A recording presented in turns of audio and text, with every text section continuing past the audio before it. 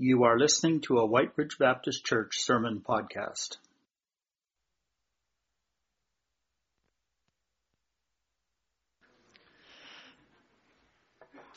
That was an awesome song. I was a little worried, though, when Jana was talking about the 100% story just before the offering.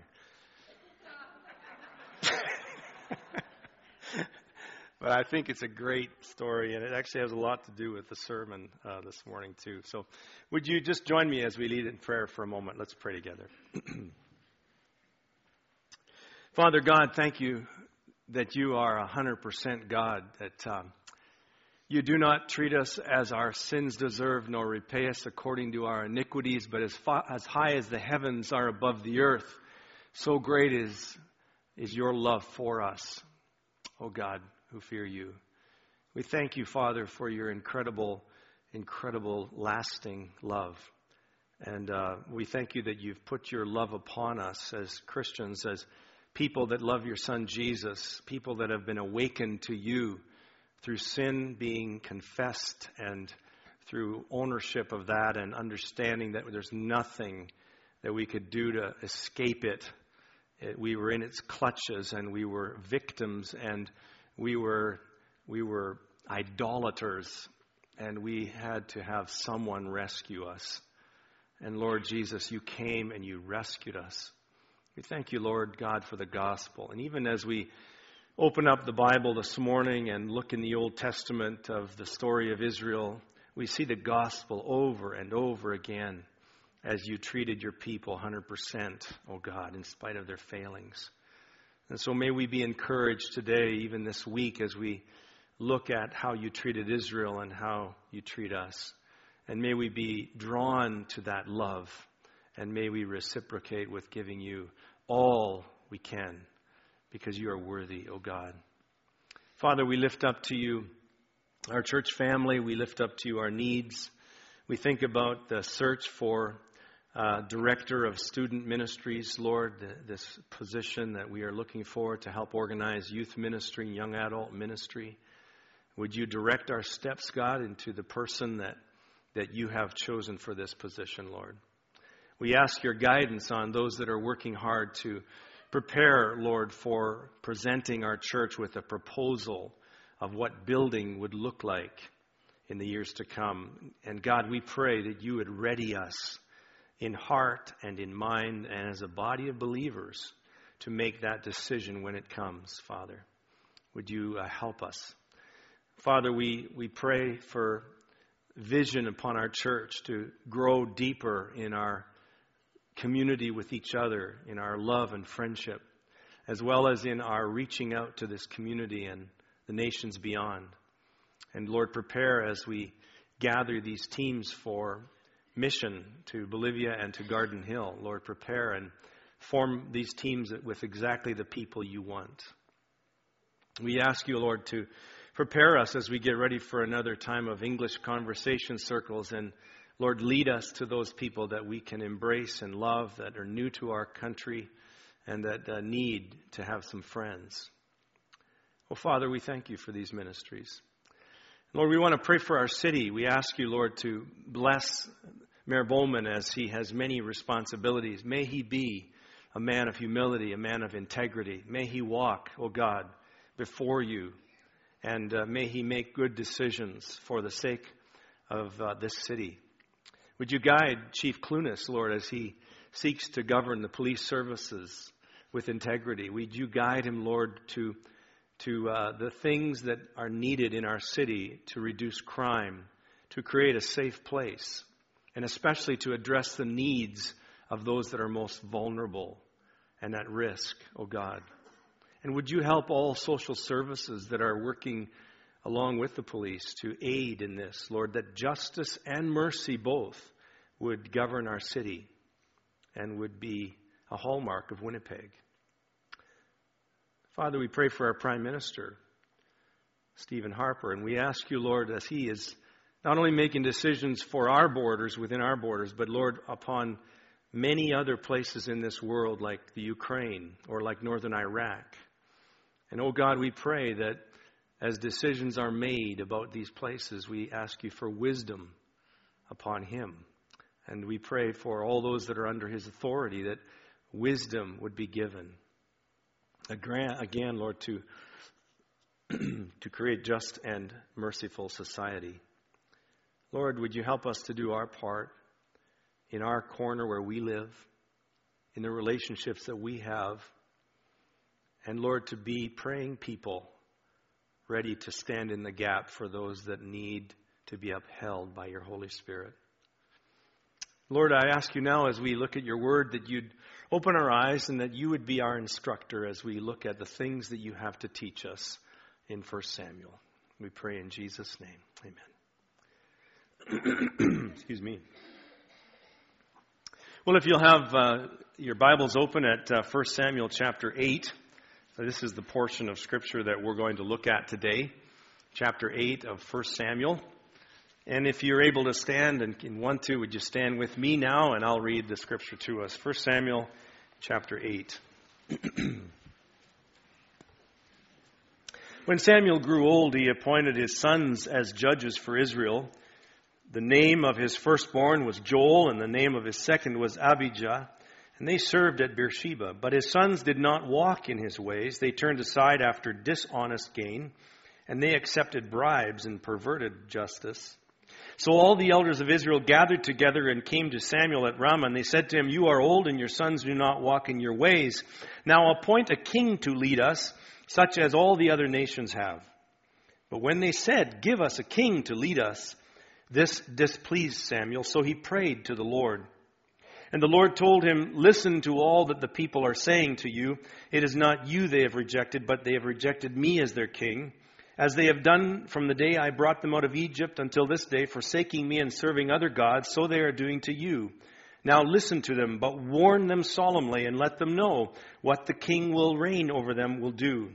Samuel told all the words of the Lord to the people who were asking him for a king. He said, "This is what the king who will reign over you will do. He will take your sons and make them serve with his chariots and horses, and they will run in front of his chariots. Some he will assign to be commanders of thousands and commanders of 50s, and others to plow his ground and reap his harvest, and still others to make weapons of war and equipment for his chariots. He will take your daughters to be perfumers and cooks and bakers. He will take the best of your fields and vineyards and olive groves and give them to his attendants. He will take a tenth of your grain and of your vintage and give it to his officials and attendants. Your men servants and maidservants and the best of your cattle and the donkeys he will take for his own use. He will take a tenth of your flocks, and you yourselves will become his slaves. And when that day comes, you will cry out for relief from the king you have chosen, and the Lord will not answer you on that day." But the people refused to listen to Samuel. They said, "No, we want a king over us. Then we will be like all the other nations, with a king to lead us and to go out before us and fight our battles." And so when Samuel heard all that the people said, he repeated it before the Lord. The Lord answered, "Listen to them and give them a king." Then Samuel said to the men of Israel, "Everyone go back to his own town." May God bless his word. You may be seated.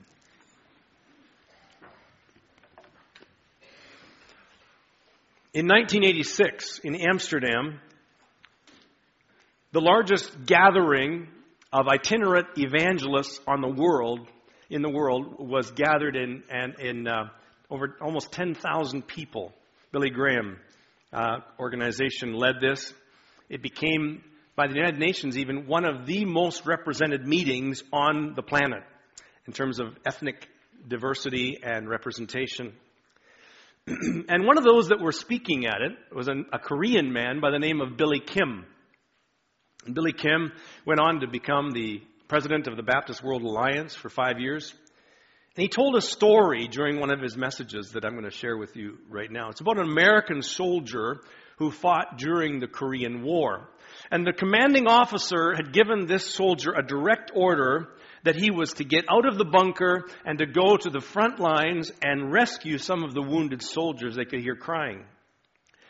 But as soon as the commanding officer gave the order and left the bunker, the soldier, sat there and looked at his watch and sat there and didn't do anything. A few minutes passed by and a fellow soldier told him, "Did you not hear the commanding officer?" And again, the man looked at his watch and didn't do anything. A few minutes more passed by, and finally, he leapt to his feet, he ran out of the bunker, and he started dragging soldiers back from the front lines, one at a time. Managed to rescue a few lives in that valiant effort.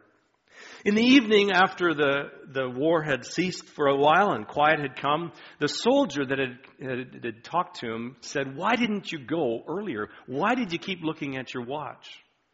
And he said, "I was afraid because I knew I was not ready to die. I waited for the moment when I knew that my fear would be overcome. Because at a certain time every hour, my mom said she would pray for me. And when that time came, I knew I was under the shelter of her prayers, and no matter what awaited me, I could face it." At first, it appeared as though this soldier was acting completely out of fear. But it soon became apparent that he was acting on faith. Faith in the God that answered prayer. Today, our scriptures look at a people of God motivated by fear.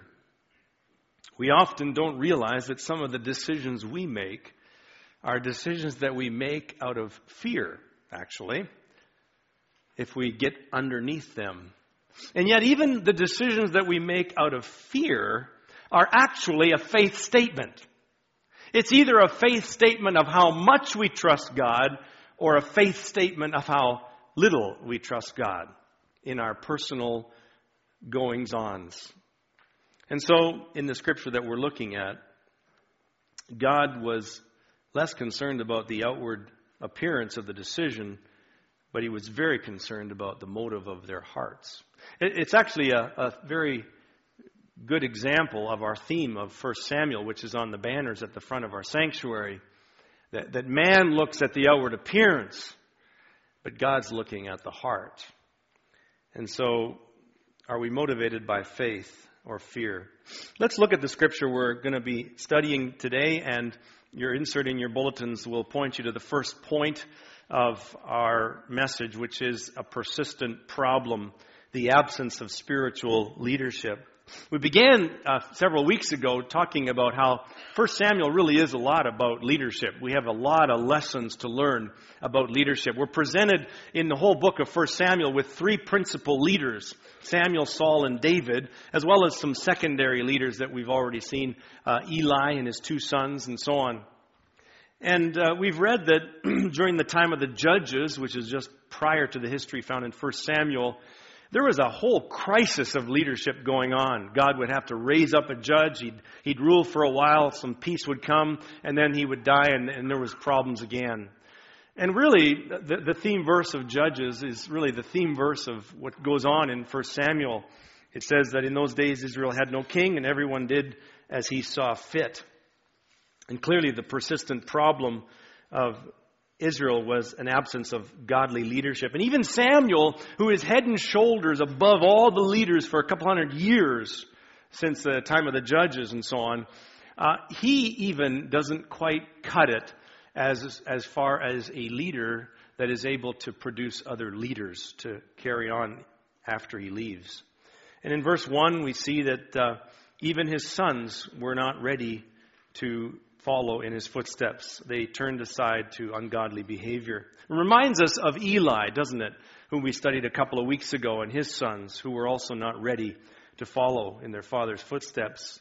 But there are some differences. One difference is that Eli, serving in the tabernacle at Shiloh, was possibly able to observe everything that his children were doing and should have known better than to have appointed them to be priests. Whereas in the case of Samuel, Samuel is at Ramah, and 50 miles south is Beersheba, where his sons are serving. And possibly when Samuel would make his circuit routes, he came to Beersheba, and his sons just kind of put on a good show for Papa and made it all look good. And so it's not until this company of elders arrive at Ramah and tell him, hey, could you do something about this? You're about to die, and your sons, who might be serving down in Beersheba, they're not really ready to take over, and so on.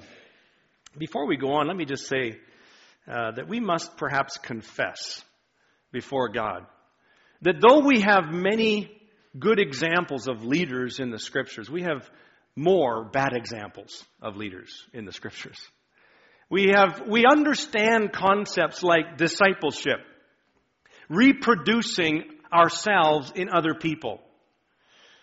I remember years ago reading the book by Dawson Trotman, Born to Reproduce. A mature disciple is one who is able to take another unbeliever and bring them to the point of being a believer, and they can reproduce. Just like physically, when are you mature? When you're able to reproduce. How many Christians are sharing their faith and reproducing in others? We talk about discipleship. We talk about equipping, leadership development. We talk about mentoring, pouring into one person the things that you have learned and gathered over time and experience. We talk about succession planning so that we're ready for the next generation. And yet for all the talk, for all the theory, for all the books, for all the study of it, how are we doing at it? Not well. And the thing is that we look at the Scriptures and we see more bad examples than good. We see Moses, for example, who was one example that poured his life into Joshua and Joshua carried on. But did Joshua do that? No. We see Eli pour himself into Samuel after kind of messing up with his sons. And we see Samuel carry on. Did Samuel do it? No. In the New Testament, we have Paul, who gave his life to Timothy and Titus and saw that ministry carry on. The best example, of course, is Jesus, who gave his life, and yet even the discipleship of Jesus for 3 years would have been fruitless had it not been for the advent of the Holy Spirit coming upon them at Pentecost and empowering them for service. And so the problem that existed in Israel at the time, as we read in chapter 8, is a persistent problem today in the church as well. And it takes great intentionality to be able to overcome this and to see discipleship and mentoring and equipping of leaders take place so that it actually is reproducing.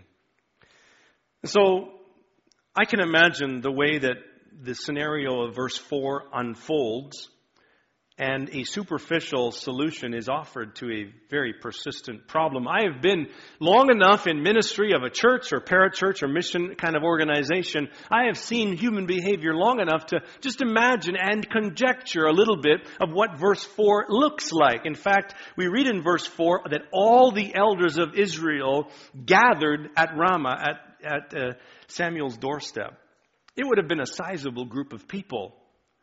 And in fact, the way that the Hebrew text tells it, it says they gathered themselves together unto Ramah, suggesting possibly that they all arrived on the same flight at the same time and were standing together on his doorstep with a persistent problem and a suggested solution. I can imagine some of them might have been very Spirit-filled men seeking to honor God. I can imagine that some of them might have been very worldly leaders from some tribes of Israel. I can imagine that some of these elders were very vocal leaders and others were followers. Some were fence sitters. Some were early adopters and laggers behind. Others were perhaps waiting to see what the majority would decide, and then they would kind of go along. I can imagine that this group was made up of a bit of a mixture of people.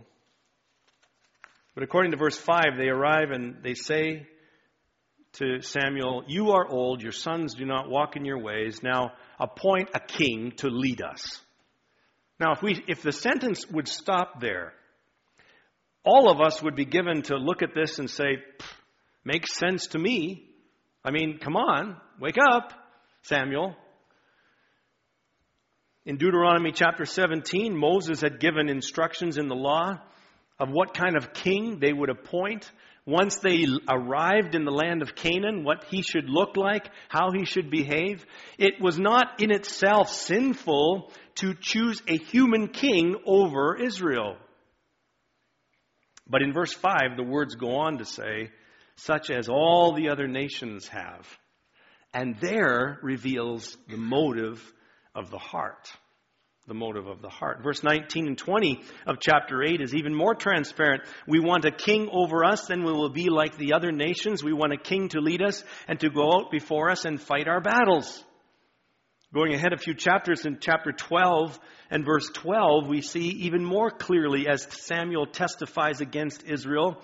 And he says, when you saw that Nahash, king of the Ammonites, was moving against you, you said to me, no, we want a king to rule us, even though the Lord your God was your king. Chapter 10, verse 19, Samuel says to them, you have rejected your God who saves you out of all of your calamities and distresses, and you have said, no, set a king over us. The elders of Israel, you see, were motivated by fear, not faith. They had come to put trust in God as long as Samuel was around, but now that he was on the way out, they weren't sure they could trust God. God had been doing the very things that they wanted a king to do. He had delivered them from slavery in Egypt. He had protected them and kept them alive for 40 years in the wilderness. He had given them the grace to conquer the Canaanites and drive them out. He had kept them from the Philistines and other groups already. He was fighting their battles. He was raining down thunder or scattering people for no reason because of his great hand upon them. And yet they could not trust God. They wanted a human king. Why was it necessary to have a king like all the other nations had? You know, if you really think about it, you know the answer to this question. Because we are all more alike than we are different. And the answer is that sin is not a foreigner to any one of us. That sin is not alien to our hearts. And that the essence of sin is the natural tendency that you and I have to prefer other things over God. That's the simplest definition of sin. You and I somehow are hardwired to prefer other means of security and safety and comfort and survival over God himself. We will substitute other things. We will look for other measures. We will try and control other means in order that we will not have to trust in just God and his sufficiency. We're not going to believe naturally that he is enough to take care of us, because sin is a resident evil in our hearts, and it is the law of gravity that you cannot shut off as long as you are in this body, and it must be overcome by another law that is greater than the law of gravity of sin. Paul talks in Romans 8 about it as being the law of the Spirit of life in Christ Jesus sets me free from the law of sin and death. Paul says in 2 Corinthians that we walk by faith, not by sight. Faith overcomes that fear. In 1 John it says that perfect love casts out fear. We don't have to live in fear. And so all the decisions that we make out of fear are unnecessary if we had faith in God. If we apply this to where we are at as a church, and in the brink of looking at a decision to build or to not build, God is very interested in the motives of our hearts, more so than he is interested in the outward decision that we finally come to. He is very interested in the motives of our hearts. In fact, brothers and sisters, if we build out of fear instead of faith, we sin. And if we do not build out of fear instead of faith, we sin. And if I thought for a moment that our leadership of our church was on a superficial solution trajectory for a persistent problem, I would want to be the first to stand up and say, I don't like this. We're responding out of fear instead of faith. And if in the process of the next few months, as we get the costs and the commitments and the facts and all that this project is going to involve for the next few years, we see that in the process somehow we're responding out of fear instead of faith, I hope some of us will stand up and say, I don't see God in this. I don't see God in this. Someone that has been in ministry for some 30 years or more recently said to me that the worst decisions he's ever seen in ministry were decisions made out of fear. As someone prayed last time we looked at the rough draft design of the future possible building, that God would keep us just enough off balance, you see. That we would learn how to walk that line of common sense and just being enough off balance to be totally having to trust in God, and that coming together in unity by God's people, we will somehow know that the leading of the Lord is thus for the next coming few years of our lives as we commit to what ministry in the kingdom looks like. So Israel asks for a king. And in chapter 8, verse 6, it says, it displeased Samuel. I love that. It's a very short sentence in Hebrew. Israel asked for a king, and it displeased Samuel. And so what did it says? It says, and so he prayed to the Lord. Do you know something? I don't know about you, but in my experience sometimes in church life, when somebody hears something that displeases them, from the leadership of the church, in this case the elders of Israel, if somebody hears something that displeases them, instead of going directly to God in prayer, they go to everybody else that they think has the same opinion they do. That's a dangerous thing to do, isn't it? Because you see, the natural inclination for every one of us is that we think, okay, now we're going to be maybe building a building. I don't know if I like this idea. I'm going to find someone else who doesn't like the idea. Or else we're going to talk about it and say, this is awesome, finally, after so many years. And so we're going to look for somebody that has the same opinion. Can I make a suggestion? That if you in your little family unit, or you in your friendship unit, or your life group, or wherever it is that you hang out within our church family, if that is a group that is all of one mind on the building thing, could you please, by faith in God, step out of that little place and find someone that has a completely different opinion and just talk with them and listen to them, and better yet, do what Samuel did, pray with them about it. How are we ever going to know that God is leading us as one body in unity if we don't do that? It's part of what we have to be doing. Now, God's answer to Samuel's prayer surprised him. Here's another principle as an aside. Be careful going to prayer on things if you've already got the answer made up in your mind. I'm sure that Samuel was very surprised when he said, guess what? They're asking for a king, a human king, like all the other nations have. They just want to be like the Ammonites and the Perizzites and all the other ones around here. I got you awake. That's good. And God says, yeah, give them a king. Give them what they want. Samuel probably really recoiled in his spirit at that answer to prayer. We need to be careful when we go to prayer that we don't have our minds made up already. Verse 7, listen to what the people are saying. It is not you they have rejected me as their king. Samuel demonstrates a very important principle here. God is teaching him, Samuel, it's not about you. Don't take this personally. There's many times in my ministry over the years, or Pat and I together in ministry, where there was an attack upon us or me, there was opposition against decisions being made, things being taught or preached and so on, heavies come against me. And if I would have taken every one of these things personally, I would have been of no use to God. In this case, Samuel's history in the Bible would end in chapter 8 if his ego would have been on the line. God had to say, Samuel, it's not about you. They're not rejecting you. They're rejecting me. But because Samuel was a godly man, he actually is, in the next 10 chapters, an incredible voice of God in a people that were wandering away from God, and God was speaking into their hearts through Samuel. In chapter 8, verses 11 to 17, Samuel does exactly what God told him to do. He tells them what a king's going to do for them. Notice in that scripture, the word take is over and over again. This is a very important lesson. The king that God has been for Israel is a giving God. He gives and he gives and he gives.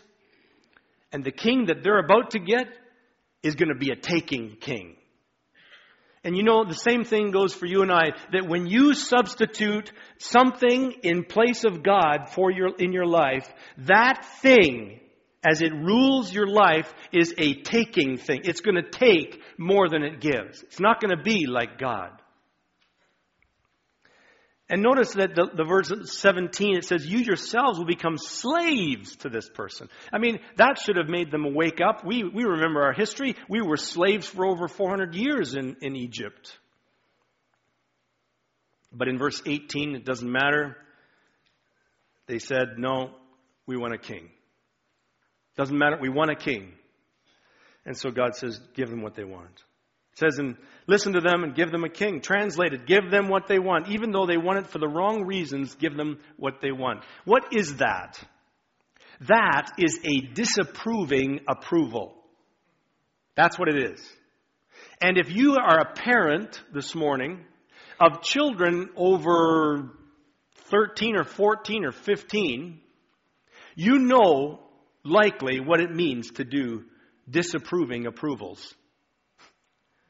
Because there comes a time when a child has to start taking responsibility for their own lives, their own decisions. And you give them your counsel. You pray for them. You say, this is what I think you should do. But you let them make the decision. And sometimes you just got to give them your disapproving approval. And that's what God's doing in this passage. He's saying, let them have the king. There are lessons to be learned that can't be taught around the dinner table in the family home. Now, whatever happened to the heavy hand of God that we saw last week in chapter 7? Do you not sometimes take your Bible and say, is the God of chapter 7 the same as the God of chapter 8? You know, is this father that's got the heavy hand against his people so that they will feel conviction and walk in his ways, is that the same father that is now saying, give them what they want? There's a question in your reflection, for your reflection this week in your life groups or in your homes or wherever you look at these things, and it says this: be careful what you ask for. Is it comforting or discomforting to know that God sometimes gives us what displeases Him? I'm still pondering that question. Is it comforting or discomforting to know that God sometimes gives us what displeases Him? Well, the last thing that we want to share on this, and the fourth point, and it's the most important one. In fact, all of the rest of this story in chapters 8, 9, 10, and 11 end up in chapter 12, and it's so important that we get there. And I'm sorry that today we haven't had time to introduce you to King Saul, the very first king of Israel. But the fact is that he's not much to look at. Well, he's actually a lot to look at. He's not much substance behind looking at, skin deep. So they find Saul. You can read about it in chapter 9. Wonderful story. They find Saul. Samuel finds a king for them. It's interesting because his name, Saul, means asked for. You've asked for a king. I'll go find you one. He finds one. His name is Saul, asked for. And he's head and shoulders above everybody else, and he's handsome.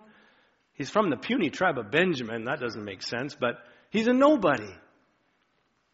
And the fact is that he starts out his kingship, and he is a nobody. He's not a good king. He takes, but he does not give.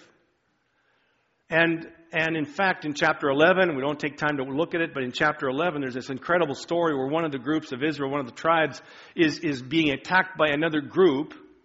And they say, you either subject to us and serve, or we're going to gouge your eyes out. And they say, give us a week to make the decision. They send the word around to all of Israel, will someone come to our rescue? Why wouldn't they think about Saul, the king, that's supposed to go and fight their battles? because he's a nobody, because he's not doing his job.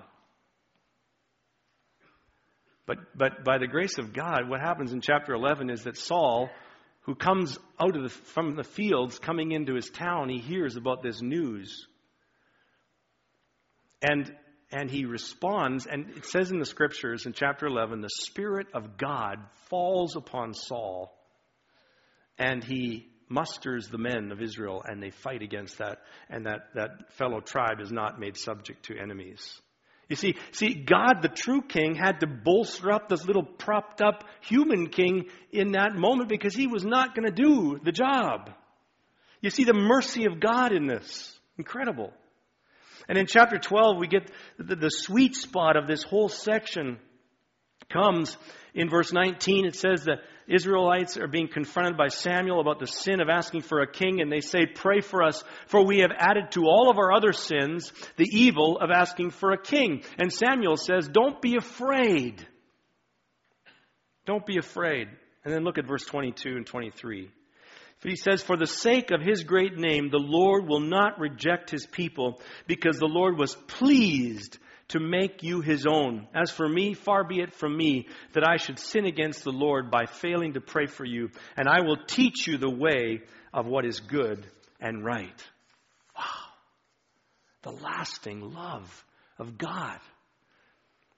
Incredibly, Samuel is an incredible example here because he takes his cue from God.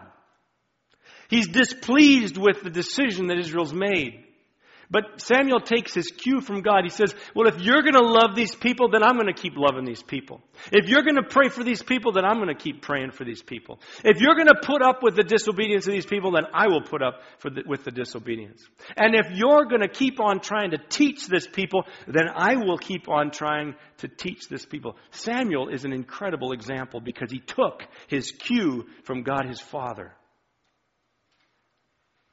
And in chapter 12, verse 22, the center of the gospel is mentioned here. The key lesson in the text or the story all drives toward this point. And that is that God, our Heavenly Father, for His own glory, takes pleasure in His children. The thing that's amazing is this thing they chose to do displeased God, even though He still took pleasure in His people. Do you see the gospel there? You and I, if we're Christians, we're children of God, we make all kinds of mistakes. We make wrong decisions. We disappoint God. We displease our Heavenly Father.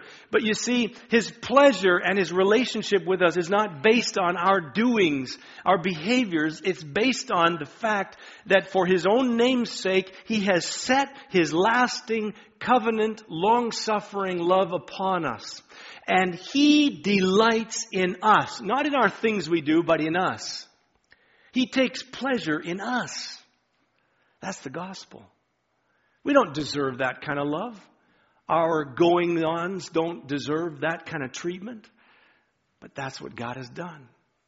And the gospel presented on the cross through Jesus Christ is the gospel of Samuel here in 1 Samuel chapter 8, verse 12, in chapter 12.